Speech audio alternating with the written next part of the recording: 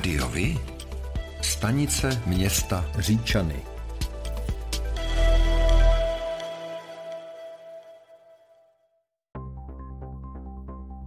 Pro volby do zastupitelstev v obcích, které se budou konat 23. až 24. září, byly v Říčanech zaregistrovány 4 kandidátky.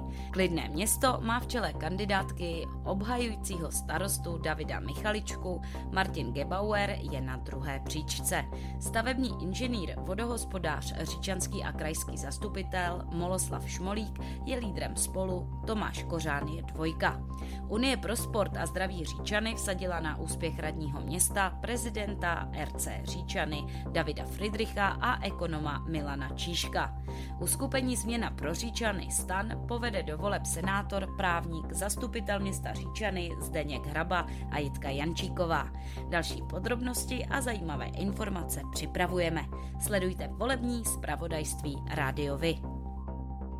Středočeský kraj připravuje od 1. září posílení některých školních autobusových spojů. Úpravy tras a linek čekají od nového školního roku například autobusy na Říčansku, Kostalecku, Úvalsku a Dolnobřežansku. Další obce kraj požádal o informace k počtu a místům dojíždějících žáků.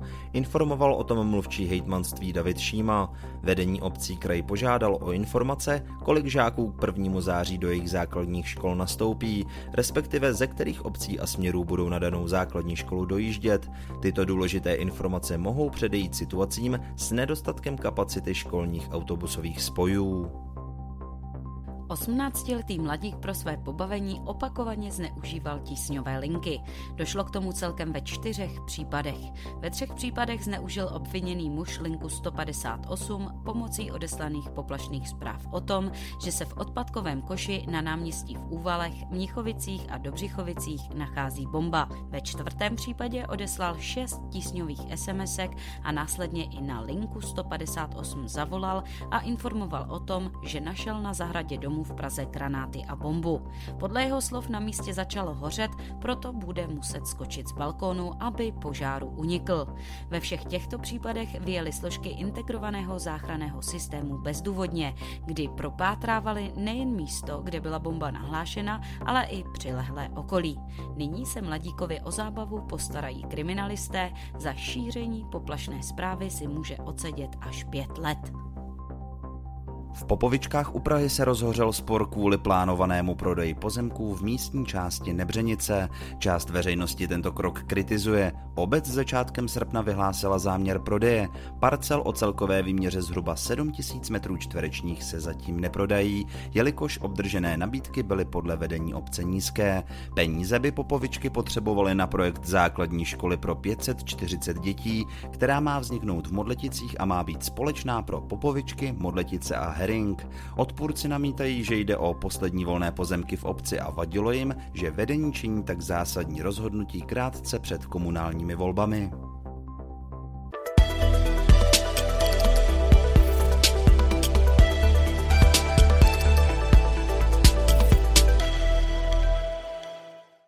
Ministr školství Vladimír Balaš v pátek 19. srpna navštívil adaptační skupinu pro ukrajinské děti v Příbrami.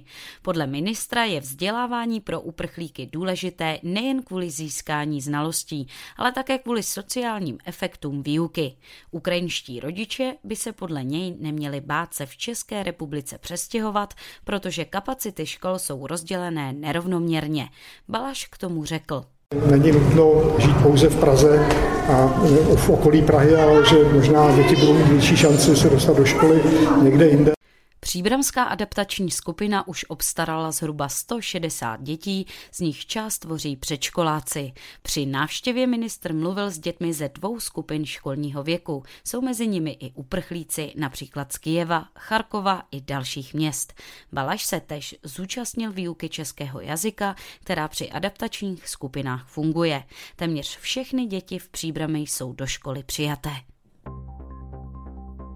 Z 10,5 milionu obyvatel České republiky se k bydlení ve Středočeském kraji přihlásilo 1,4 milionu lidí. Drtivá většina lidí bydlí v běžných bytech. Další významnou skupinou jsou ubytovací zařízení rozmanitého typu, například ubytovny, domovy pro seniory, zařízení sociální péče, studentské koleje a podobně. Mimo byty i ubytovací zařízení bydlelo 250 000 osob, například lidé, kteří celoročně pobývají na chatách. Jako bezdomovci se do sčítání přihlásilo přes 3 000 lidí, z nich připadlo 220 na Středočeský kraj. Zde jich bylo nejvíce, 33, zaznamenáno na Příbramsku. O středočeské kempy byl v červenci oproti předcovidovým sezónám menší zájem, obsazenější byl díky školním zájezdům červen a stabilní zájem evidují o letní víkendy a kratší pobyty. Kempy s možností koupání byly plně obsazené hlavně v tropických dnech. Někdy lidé v kempech více šetří i na výdajích za občerstvení, například autokemp Karlštejn na Berounsku s kapacitou zhruba 320 míst pro ubytování v chatkách, stanech a karavanech byl v červenci obsazený téměř plně. Podle provozovatele si lidé ale často vozí svoje jídlo a pití, což pochopitelně není dobré pro provozovatele stánků s občerstvením. Na srpen mají na Karlštejně ještě několik volných termínů. V červenci zemřelo při dopravních nehodách na silnicích v Středočeském kraji 6 lidí, je to o 3 více než ve stejném období loni. Od začátku roku si nehody v kraji vyžádaly 32 životů, vyplývá to z předběžných statistik dopravní policie. Nejčastější příčinou nehod bylo nepřizpůsobení jízdy okolnostem, druhou nejčastější příčinou byla nepřiměřená rychlost. Nejvíce nehod se stalo v pondělí 18. července, celkem 109. Je lepší stavět bytové domy ve městech nebo rodinné domy na venkově? Městské bytovky se zajistí snáz a také bydlení je prý po zhodnocení všech důsledků i ekologičtější a s menšími dopady na planetu. Jak třeba s ohledem na vytápění, tak například už proto, že je méně náročné zajistit zásobování pro stejný počet osob než v případě obyvatel venkova. Co je lepší a pro koho? Středočeské hejtmanství je reprezentované náměstkem hejtmanky Jiřím Snížkem, který má v radě kraje v kompetenci oblast regionálního rozvoje a územního plánování, chystá k tomuto tématu debatu středočeských městských a obecních architektů.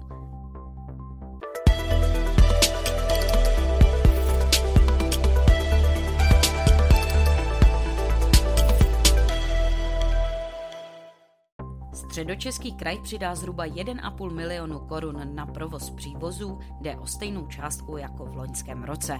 Nejvíce peněz 480 000 dostanou na provoz a rozvoj přívozu Máslovice. Klecany získají 380 000 korun, Branov 360, Oseček 250 000 a Úholičky 100 000 korun. Podle hejtmančina náměstka pro veřejnou dopravu Petra Boreckého přívozy na Labi, Vltavě i Berounce jsou součástí infrastruktury veřejné dopravy. Doplňují dopravní systém především v lokalitách, kde chybí mosty. V okolí daných obcí pak také významnou měrou přispívají k rozvoji cestovního ruchu. Požár 2 skladovacích hal a odpadu v Zárybech u Prahy vypukl v pondělí 22. srpna na večer. Hasiči vyhlásili nejvyšší stupeň poplachu, který po půlnoci snížili na 3. Nikdo nebyl zraněn.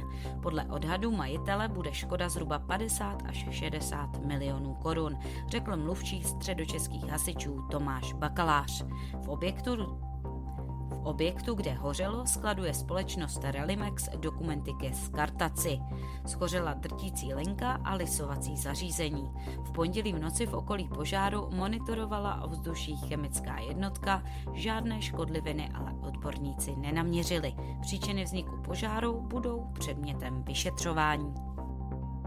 V rybníce v Jernech u Prahy našli ve čtvrtek 18. srpna ráno rybáři tělo mrtvého muže. Podle policie zřejmě zemřel bez cizího zavinění. 2 rybáři si všimli na hladině rybníka lidského těla a kontaktovali policii. Ta ve spolupráci s hasiči tělo vytáhla. Šlo o staršího muže, který u sebe neměl doklady. Totožnost se bude teprve zjišťovat, stejně jako příčina smrti.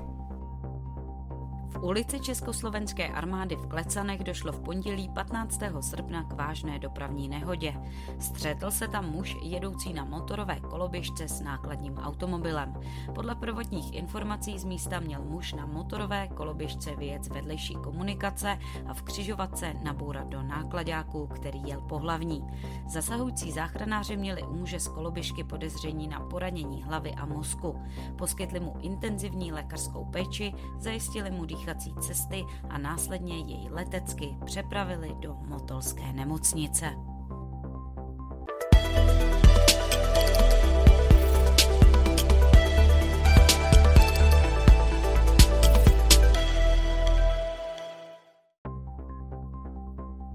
Pro volby do zastupitelstev obcí, které se budou konat 23. až 24. září, byly v obci Světice zaregistrovány 3 kandidátky. Obhájit mandát se pokusí z první příčky kandidátky starostové a nezávislý Pavel Kyzling. 2 je Tomáš Broukal. Nezávislí pro Světice postavili do čela vědce Jiřího Vomlela a Jakuba Kozáka. Luboš Kůdela povede uskupení Patrioti, Světic, 2 je Jaroslav Štolc. Další podrobnosti a zajímavé informace připravujeme. Sledujte volební zpravodajství Rádio Vy. Pro volby do zastupitelstev obcí, které se budou konat 23. až 24. září, byly v obci Tehov zaregistrovány 2 kandidátky. Kandidátní listinu Tehov 2022 vede současný starosta David Hlouch spolu s místostarostkou Kateřinou Rušovou. Nová volba pro Tehov má v čele výkonného ředitele Jana Říhu a Michala Straku. Další podrobnosti a zajímavé informace připravujeme. Sledujte volební zpravodajství Rádio Vy. Pro volby do zastupitelstev obcí, které se budou konat 23. až 24. září, byly v obci Nupaky zaregistrovány 4 kandidátky. Sdružení nezávislých kandidátů Nupaky rozumem a citem povede do voleb současný starosta Václav Řezáč a Kateřina Málková. Budoucnost pro Nupaky sází na obchodního manažera Lukáše Gilíka. Podnikatel Václav Šafránek je 2. Referentka na městském úřadu Jana Penkalová je 1 uskupení Nupaky sobě s podporou ODS. Jiří Hofman je 2. Lídrem pro Nupaky je ekonomka Markéta Felsingerová a Josef Beran na pozici 2. Další podrobnosti a zajímavé informace připravujeme. Sledujte volební zpravodajství Rádio Vy.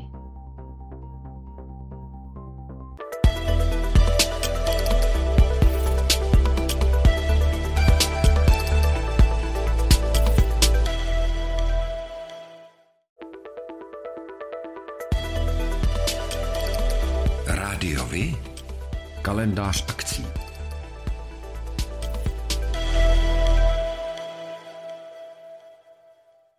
Pořádáte kulturní, sportovní nebo společenské akce? U nás máte možnost dát o nich vědět. Zveřejnění pozvánky v našem kalendáři je zcela zdarma. Máme zkušenosti s pořádáním kulturních akcí a dlouhodobě se v tomto prostředí profesionálně pohybujeme. Rádi tak společně s vámi najdeme cestu k co největšímu zviditelnění vašich kulturních a společenských akcí. I vy můžete být slyšet.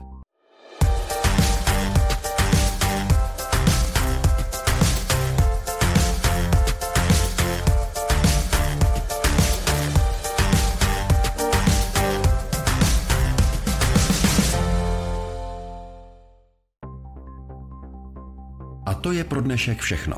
Těšíme se na slyšenou zase za týden.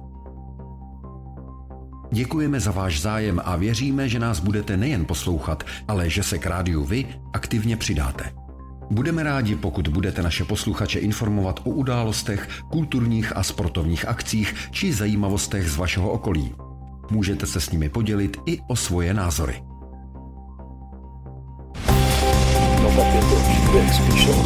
Rádio Vy. I vy můžete být slyšet.